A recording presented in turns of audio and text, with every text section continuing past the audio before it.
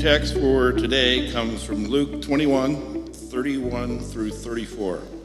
But seek his kingdom, and these things will be provided to you. Don't be afraid, little flock, because your Father delights to give you the kingdom. Sell your possessions and give to the poor. Make money bags for yourself that won't grow old, an inexhaustible treasure in heaven where no thief comes near, no moth destroys. For where your treasure is, there your heart will be also. Thanks, Tim.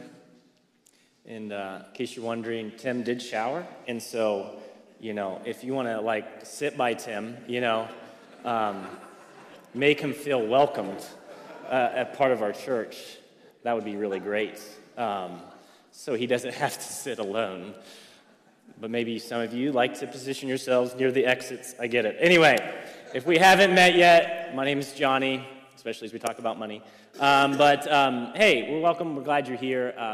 But hey, some of you might not know, we have, I think we have 30 students right now at a weekend retreat called Vineyard United, and the different youth leaders there, and so they're having their last morning session as we speak, and so that's just Vineyard United has a special place in my heart because a team of mine, we helped create that and get that started, and it's a transformative weekend, I know, for a lot of our teens.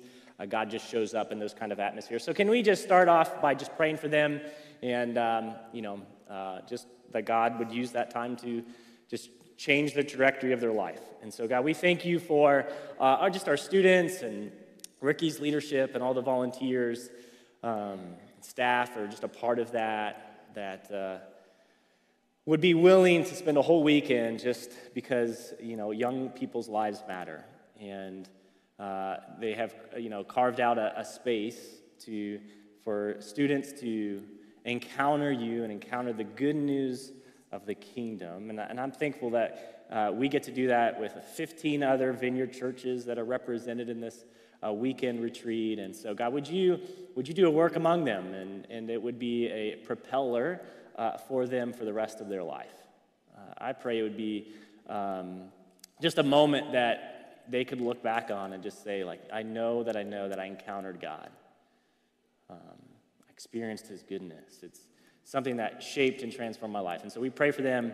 We pray for our teaching time this morning. God, we just pray, Holy Spirit, would you lead our time? Would we have soft hearts to be willing to just hear what you have to say, that you have the best for us, and that we want to align ourselves and align our lives with you. I pray for our kids and as they encounter you too. We love you. We thank you in Jesus' name. Amen. So tonight, everybody knows what tonight is, right? Anybody care? Any Chiefs fans? Anybody who's rooting for the Chiefs? Some of you, all right, you Swifties, good job. Who's rooting for the 49ers?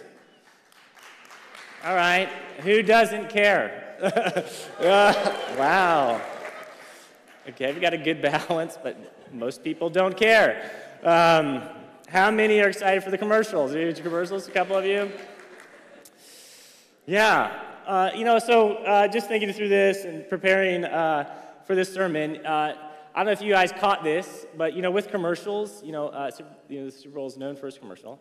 And did you guys, I don't know if you caught this, that what it cost for a 30-second commercial at the Super Bowl? Did you guys catch that? It's $7 million for 30 seconds. Just take your mind around that for a minute. That it costs $7 million for a 30-second commercial. And I don't think they have a shortage of people wanting to do that. I guess it works, right? That if people are willing or companies are willing to do that it somehow is beneficial and worth it. And in a business sense, right, you got to spend money in order to make money, in a sense. And so, but if you think about that, why would some companies spend that much, invest that much for 30 seconds? Well, at some point, right, they're trying to influence you in some way, right? It boils down that they're going to try to influence you to buy something, to vote for something, to bet on something, to visit their website, their social media, or whatever. The key word, though, is they're trying to influence you to a specific behavior. And I'm using the word influence in a nice way, because as you see, it's more like manipulate you into a certain behavior. And apparently it works. So in that article I read about, it costing $7 million. So Super Bowl I in 1967, a 30-second commercial cost $37,000. Now, again, there's a difference in probably viewership from those years. But there has been a lot that's changed in the last 50 to 100 years when it comes to advertisement and just the way of life. And it's actually formed our culture in a way that has shaped our hearts. And that's kind of what we're talking about in this series, is Matters of the Heart, is what we're looking at is looking at these cultural things that have shaped our hearts and just even shaped the way we look at life. And so I'm going to really briefly kind of go through 3 major shifts that have happened over the last 50 to 100 years. For some of you, this is a little bit of a history lesson, maybe some sociology, psychology. If you just stick with me, and I want you to kind of see this progression that we've gone over the last 50 to 80 years. In his book, Ruthless Elimination of Hurry, John Mark Comer goes through a little bit more detail, but I kind of want to highlight, again, these 3 major shifts. We've gone from a need-based economy to a desire-wants-based economy. Paul Missouri, he was of the Lehman Brothers, he says this: "We must shift America from a needs to a desires culture. People must be trained to desire, to want new things, even before the old have been entirely consumed. We must shape a new mentality. Man's desires must overshadow his needs." This is early 20th century of just how this need to shift our different mindset. And so if you ever had the opportunity to ask maybe your grandparents or even maybe your great-grandparents for some of you, like what they got for Christmas. Have anybody figured any of that out? Have you ever asked that question? I remember asking I think it was my grandma, and maybe even my mom, like, what did you guys get for Christmas? It was like fruit and a handmade dress was like the 2 things that you would get for Christmas.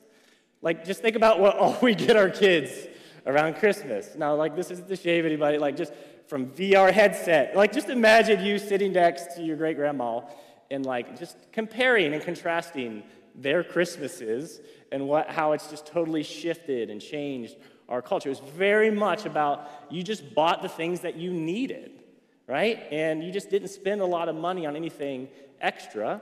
But now we have a whole economy based on desires and wants. And so that has then, the end goal of that was to make consumption as a way of life. That's been another shift. Another economist, his name is Victor Lebeau, says this: "Our enormously productive economy demands that we make consumption our way of life, that we convert the buying and use of goods into rituals, that we seek our spiritual satisfactions, our ego satisfactions in consumption. The measure of social status, of social acceptance, of prestige is now to be found in consumptive patterns. The very meaning and significance of our lives expressed in consumptive terms. The greater the pressures upon the individuals to conform to safe and accepted social standards, the more does he tend to express his aspirations and his individuality in terms of what he wears, drives, eats, his home, his car, his pattern of food serving, his hobbies."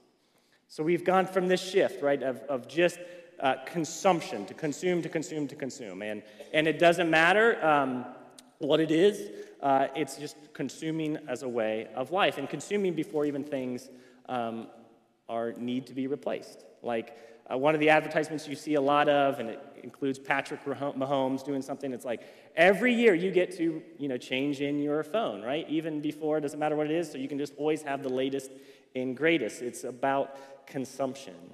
And so then how do you influence, or how do you go from a needs-based culture to a desires-based culture? How do you influence people to have a consumption way of life? It actually is a shift in advertising. It's a shift. There's been a drastic shift in the way we advertise. I don't know if you've done this before. Maybe someone from our older generation would be able to point to this or remember this, that ads and papers used to be really simple. It used to be just words about quality, and it's like, hey, this thing's going to last you a long time. It's whatever. It's better, like the Ford truck is better than the Chevy truck. There's just very logical explanations about just quality, logical thinking of what is the most reasonable thing to buy. And if you just think about where we are as what we think about commercials, it's like now you just put a very, how do I want to say this appropriately? A lady with not very many clothes on, right, to promote a website to hamburgers to anything. There's been a pretty drastic change in that kind of mindset. Something that's very rational to now it's kind of seems it's very irrational. And that's actually been somewhat strategic. What I'm going to argue is the third shift that's happened in the last 50 to 100 years is advertising as propaganda. If you're not familiar with that word propaganda, I'm gonna share just here's based on if you just did a Google search of what is propaganda. This is what they would say.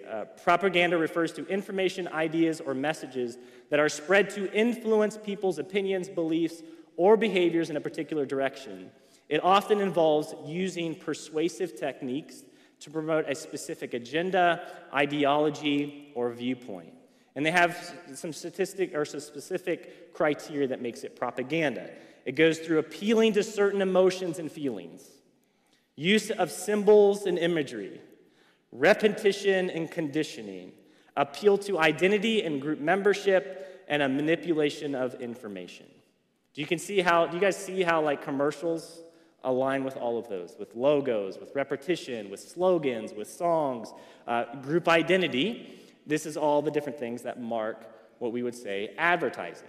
The interesting thing about propaganda and these sorts of things is this is what the Nazis used to spread their ideas and their ideology. Was they used the idea of Freud, if you're familiar with Freud, and his research is he basically concluded that most of us, or all of us as humans, we don't make decisions or behaviors out of rational decisions. That what he discovered in his research is that we have these unconscious drives that make us decide certain things. And a lot of it's connected to emotions. And so what the Nazis used was the two big emotions of I want and fear, and their messaging and symbols and that sort of thing to sway and persuade a whole country to do some pretty horrible things. Now, it's interesting that Freud, the guy who did the studies to discover all these things, his nephew, let me get his name. What was his name? Edward Bernays. He's known as the father of American advertising. So this nephew of Freud took these similar concepts and he brought them into advertising to that sort of thing. And so if you think about the shift that's happened, if you think about the way our culture works, is all of us see anywhere from 4,000 to 10,000 advertisements a day. Just think of that for a little minute.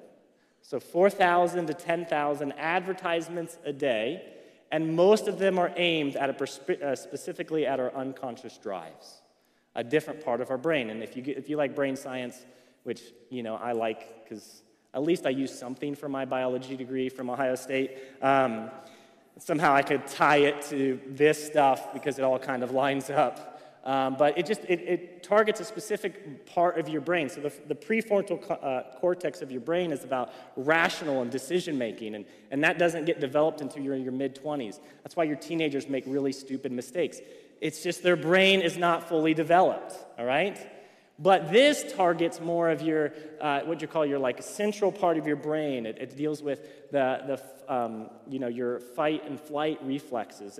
And out of that, if you tie into some emotional things, these unconscious drives, we tend to make decisions.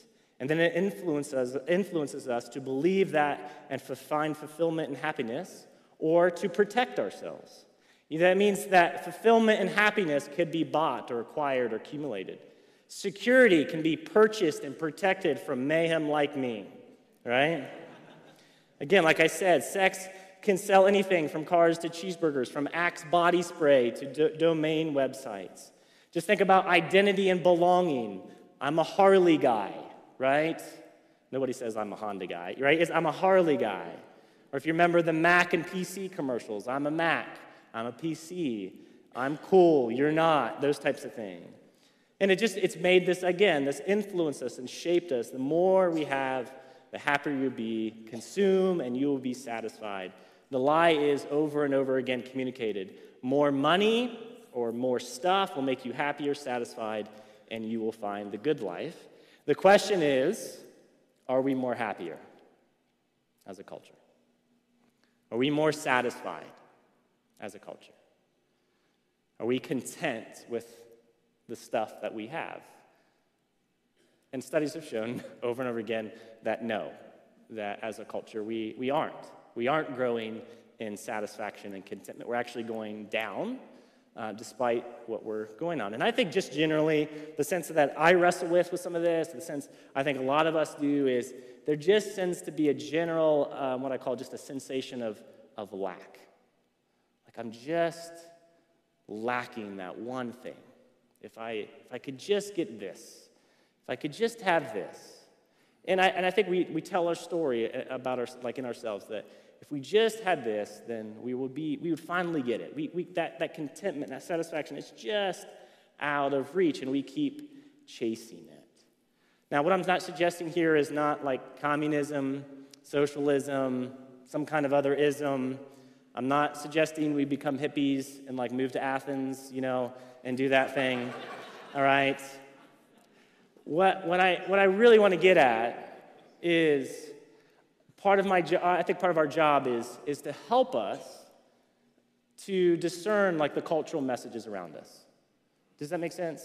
Is discern what is it doing? So like again, I actually we're going to get ahead of ourselves, but part of your application is like watch the commercials tonight, and you'll begin to see, oh, they're trying to use this emotion to influence me. And you just start, make a game out of it. How many use fear? That try to make you scared. How many use sex? Because that's one of our drives. How many use, even if it's like dish soap? Like, dish soap will change your life. Like, you get this dish soap, it has the bubblies, and it can make you, your life transformed, whatever, right? This new product, it's one thing away, and you'll find satisfaction. So again, one of the reasons I talk about this is to show, hey, you are being formed. We say this a lot. You are being formed by something or someone. And I think part of our role as followers of Jesus is to begin to recognize what is forming and shaping our hearts and these sorts of things. And that's what we've done with these Matters of the Heart series, is looking at specific things. And we'll look at a couple others later on in the year of how these things are shaping us and forming us and becoming the people that we are. And so we're looking at, and the answer is always going to be, what is the way of Jesus? Because some of this, yes, is a cultural moment that our culture of American culture is shaping us. But some of these things have been going on for thousands and thousands of years. It's the same things that all humans in us are striving for. It's security, life, the good life, and that sort of thing. And so we want to orient ourselves around the way of Jesus. And so we're going to kind of end our Matters of the Heart Money series. So take a deep breath. After this week, go spend your money however you want, or do whatever. But I think it's important just to kind of continue on what Jesus talked about last week. We're just going to kind of finish that section of Scripture that Jesus said. And if you remember, Jesus just made the statement about reality. One's life, one's Zoe, is not in the abundance of his possessions. And so what we're going to see here is both propaganda plus greed, right, is really what's sabotaging what we are truly after, this good life. Or as the Mandalorian would say, this is not the way, right? For you Star Wars fans. And I get it. Maybe you're not a follower of Jesus. Maybe you're watching online, and maybe you approach this stuff with some suspicion, and, I understand. But again, what's been interesting about all this, and even some research, is, I love when scientific research, backs up what Jesus' claims are. Isn't that always neat? It's always... yeah, come on, this thing is truth. And if you go through some of the scientific research shows, again, more money and more possessions doesn't lead to the good life. There's been studies that have shown that yes, having some accumulation of money to a certain point does make your satisfaction life, but eventually it just tops off and then actually goes down the more money you make. that you can become more discontent. There's all different types of research and different things that will just back up the claims of Jesus. And so I think it's worth noting that all of this, Jesus' way to doing living is the way we want to orient our lives around. So here we are. We're going to pick up again with what Jesus has started out in Luke 12, verses 31 and 32. This is where we left off last week. He said, "But seek his kingdom," to seek after, to investigate, to get to reach to a bottom conclusion, or even desire the kingdom. And these things, which he referred to earlier about food, clothing, the things you need, will be provided for you. Don't be afraid, little flock, because your Father delights to give you the kingdom. And so where do we go from there? Let's continue on. Like, how do we do this? Like, how do we make more of the kingdom a part of our life? And what we're going to see here is Jesus actually gives us some practices, some commands, some things that we can actually do to experience more of the kingdom. He says this: "Sell your possessions and give to the poor. Make money bags for yourselves that won't grow old, an inexhaustible treasure in heaven, where no thief comes near, no moth destroys, for your treasure is, there your heart will be also." So we see in this from Luke 12, this whole section of Scripture is like, it's almost like a typical way Jesus taught. So usually we start off with some guy in a crowd asking Jesus an important question. Jesus responds with a question that he doesn't answer. He usually makes a statement about reality, like this is how the world works. He usually backs it up with a parable, like this weird story that leaves people like, that doesn't make sense. And then he explains it to his disciples, and then he leaves them with some practices to implement in their life. It's like this is stereotypical Jesus and how he taught. And you can see this pattern pretty frequently in the gospel, specifically in Luke.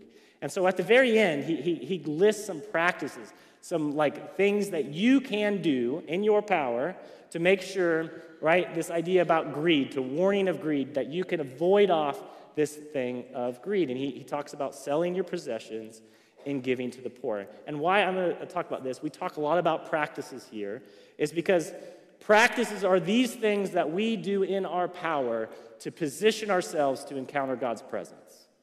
Because here's the thing. I want you to be aware of something. You cannot change yourself. Like you, with your willpower, I mean, you might be able to do a few things in your willpower to change. But the things that really change us, the things that really make us to become more like Jesus, come when we encounter the presence of God in our life. I mean, this is the thing of the gospel. It's you. The good news of the gospel is you can't change yourself, but God's presence will.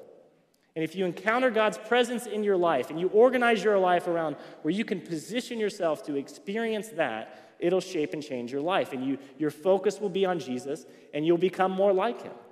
And so these things, when we talk about practices, these are things we do in our effort to position ourselves to experience that presence and to experience more of the kingdom breaking into our life. You guys follow me? The practices are a means to an end. I like this one definition. These are conduits of grace that flow through our lives. It's a means to an end. These are invitational. These are not like spiritual achievements that you do that makes God love you more. All right? Let's be clear. These aren't like, you don't get a grade on these. You don't like get on God's honor roll, okay? These are things that we do, that position ourselves to experience more of God in our life. And why practices are important, I want to just do this. As one Bible commentator pointed out, that it's not always our allegiances that create behaviors, but it's behaviors that create allegiances. Do you guys get me? There's this essence of, we do talk a lot about the heart, right? And that's where we always start. That's where Jesus always started. He started with the heart. He's looking at what is your heart allegiant to, and then out of that should work out practices.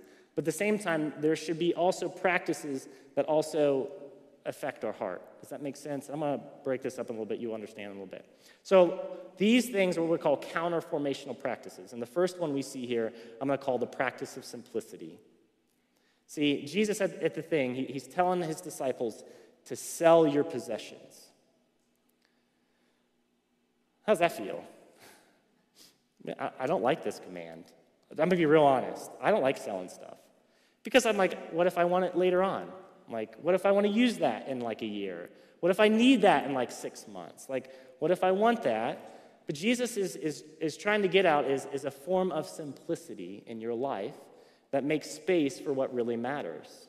I love this definition of Richard Foster. He's a well-known Christian author and theologian, and he's written books on these practices, and he defines simplicity as this. Simplicity is an inward reality that results in an outward lifestyle. Both are necessary. Simplicity begins in a single-hearted focus upon God and his kingdom, which results in an outward lifestyle of modesty, openness, and unpretentiousness.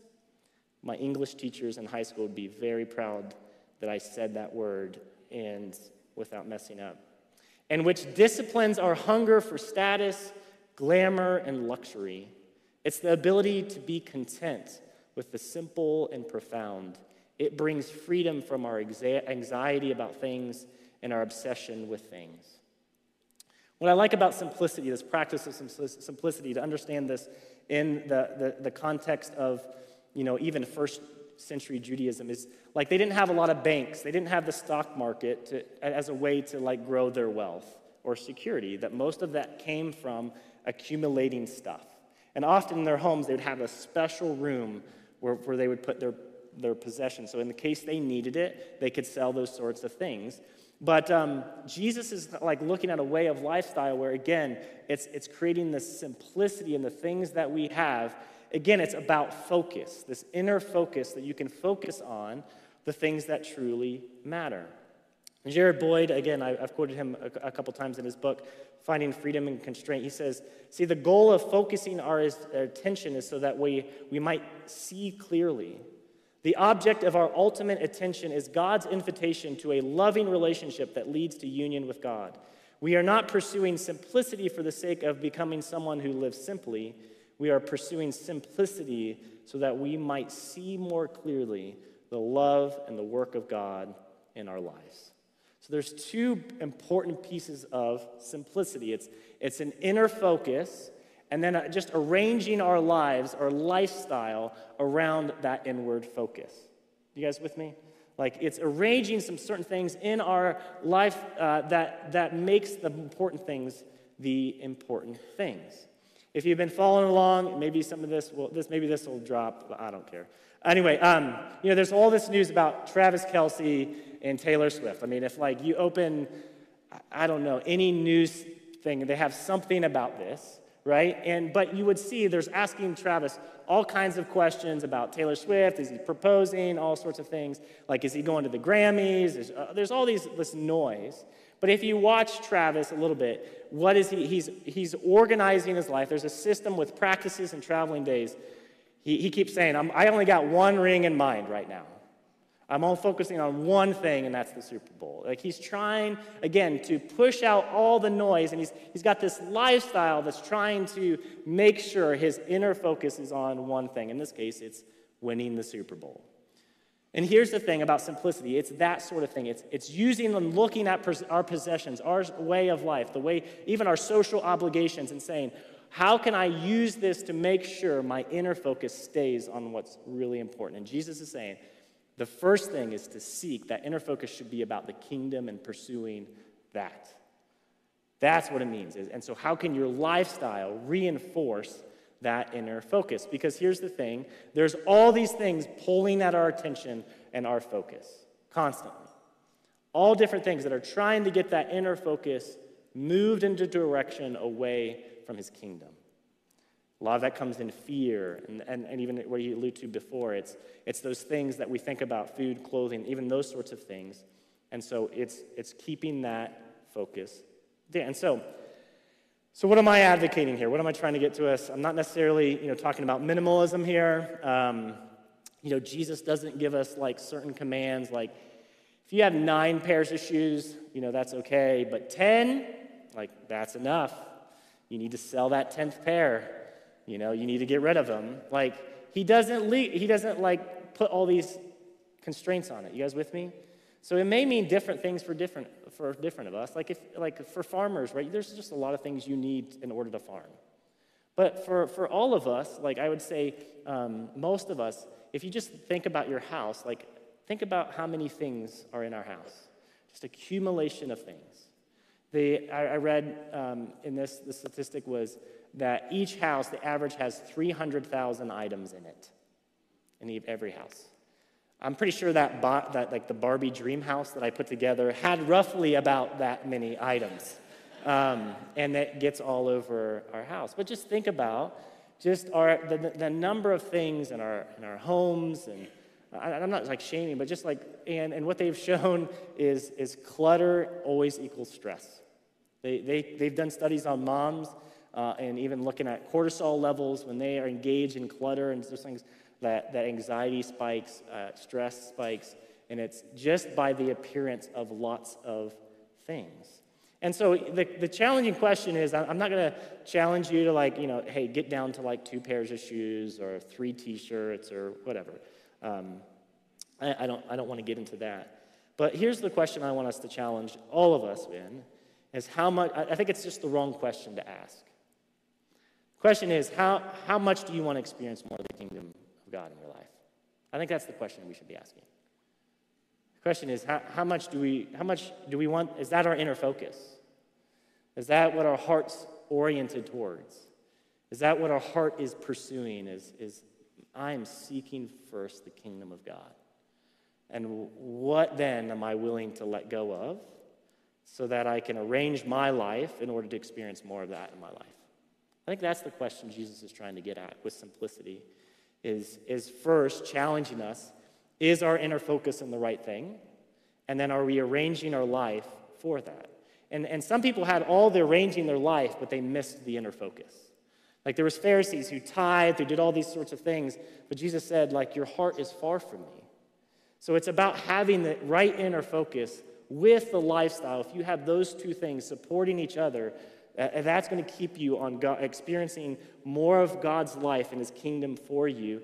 And my experience is, and I'm sure many of you have experienced, is when you have that, when you have those two things going for you, the sense of lack tends to fade away.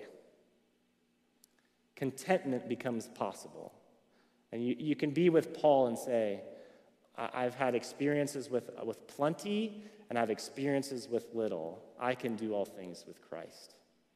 Because I have what I need to have. I've experienced God's provision and goodness despite all of that. So I want to get some more on some things, but I think we need to think about the practice of simplicity. And this is a practice that I have to be really intentional about. Like, I can be a pretty messy person, and my wife's like probably saying amen quite a bit.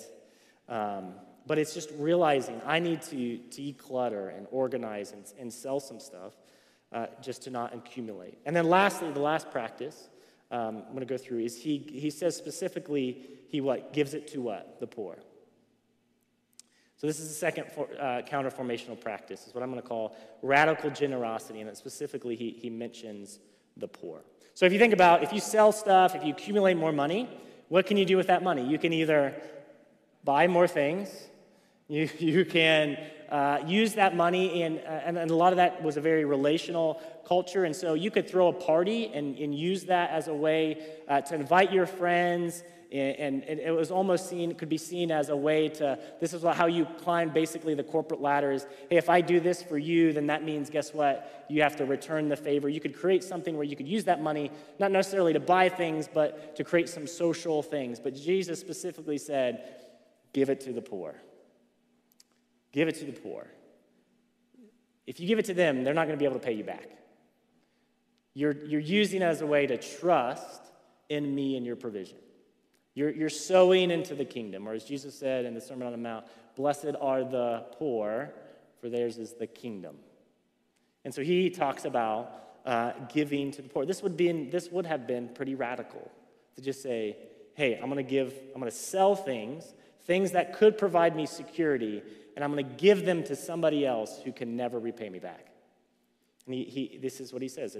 It's a way, a practice, again, where I'm going to reframe generosity in a sense So as, again, about just arranging our life in order to focus on the things that matter. If this is what we truly believe, that this inner focus on seeking the kingdom, giving and radical generosity is a way to counterform what culture is trying to do. So we have a culture who's literally trying to take from you. They're trying to get as much out of you as they can, to put it nicely. But we have a God who gives. And we live out of that counterformational practice to be reflective of that God and not be so sucked into the constant I need. And so I think giving should be seen as a counterformational practice, again, to foster an inner focus of worship and trust in God, to support kingdom causes and missions. And the promise that Jesus says is if we do that, then we have this reward in heaven that nothing could take away. That requires a certain level of trust, right?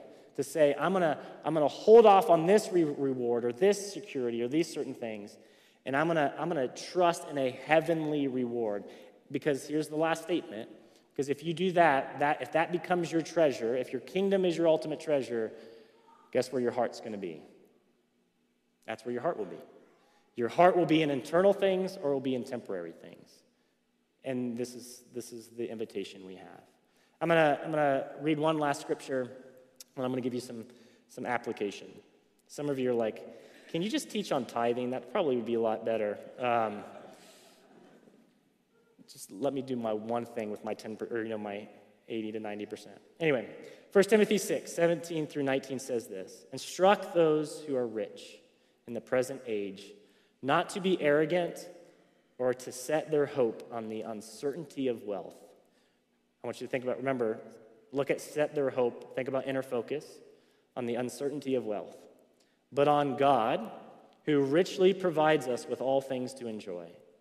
Instruct them to do what is good, to be rich in good works, to be generous and willing to share, storing up treasure for themselves as a good foundation for the coming age, so that they may take hold of what is truly life.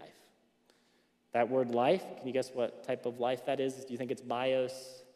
Do you think it's psych? If you were here last week, you know what I'm talking about. It's Zoe. It's this eternal life. That these are practices you can incorporate in your life. The focus to pursue a self-focus on the kingdom, but also adopting and arranging our life on a lifestyle of simplicity and radical generosity. And here's the thing. Here's my application for you all is to study the Super Bowl commercials, begin becoming aware of how they're trying to influence you. All right, then go buy Doritos, I guess. Second is do an experiment. Try this. Do you think most of us could probably sell something in our house for $50 to $100? I would imagine most of us could, and then give it away to the poor, to a charity, to somebody you know is in need, and just see what it does to your heart. Just do it as an experiment. Do it as an experiment. Maybe this week, the next coming months, I've heard some people say, put a tag on certain things, and if you don't use it within a 6-month period, be like, okay, I'm going to sell it. I'm gonna take that thing and I'm gonna sell it on Craigslist or Facebook Marketplace or whatever, and then give the money away. And if Jesus' words are true, I'm just gonna bank on Jesus' promises that if we do that, we're gonna experience a different kind of joy. We're gonna experience a different kind of joy. And the words of Jesus out of Acts 20, we would experience the promise, right? It's more blessed to give than it is to receive. And that's what's cool is science backs it up. That they've done studies where they've taken 2 groups of people, they've given them $100, or I can't remember a specific amount, and the one group, they said, here's $100, go spend it on yourself, buy anything you want, and the other $100, you're required to give it away to somebody in need, and then they come back and they do assessments on well-being and joy. And study after study says those who give the money away are far more grateful, happier, because they practice generosity. And so let's try this, right? I'm try to think of some things that you could sell or get rid of, and then give it to somebody in need. And here's my hope. So this is what I'm banking on, is that you discover that, you experience the joy of it, and then you're going to I want to do more of this in my life. And here's the thing. I know some of you in here, you are extremely generous. So don't see this. Don't feel like you're like, oh, here it is. They're just trying to get more money out of me. That's not the heart of this. If it feels like manipulation, that's not good news. Does that make sense? Paul's very clear. He loves a cheerful giver. And so my hope is as you experiment and as you do this, it creates a joy where then you want to arrange your life around it. You may even I'm going to arrange my budget around it. I'm going to arrange and put some things in my life because I want to make this a part of my life because I want to continue to steward my heart where the self-focus is on God and his kingdom. And so, again, I'm going to highlight like I did last week because some of that budgeting and doing that sort of thing is hard for some people. And so we have a financial class that we're going to promote this week and next week. Tim helped put that together, Phil and a team, Paula. They put this class together, and the goal of this is to be very relational and just to give you some things to help you with this because I would assume most of us, whether we want to admit it or not, could use some help with this. And I think it's a great resource we're trying to create for us. So if you want to sign up for that, go to events.lancastervineyard.org.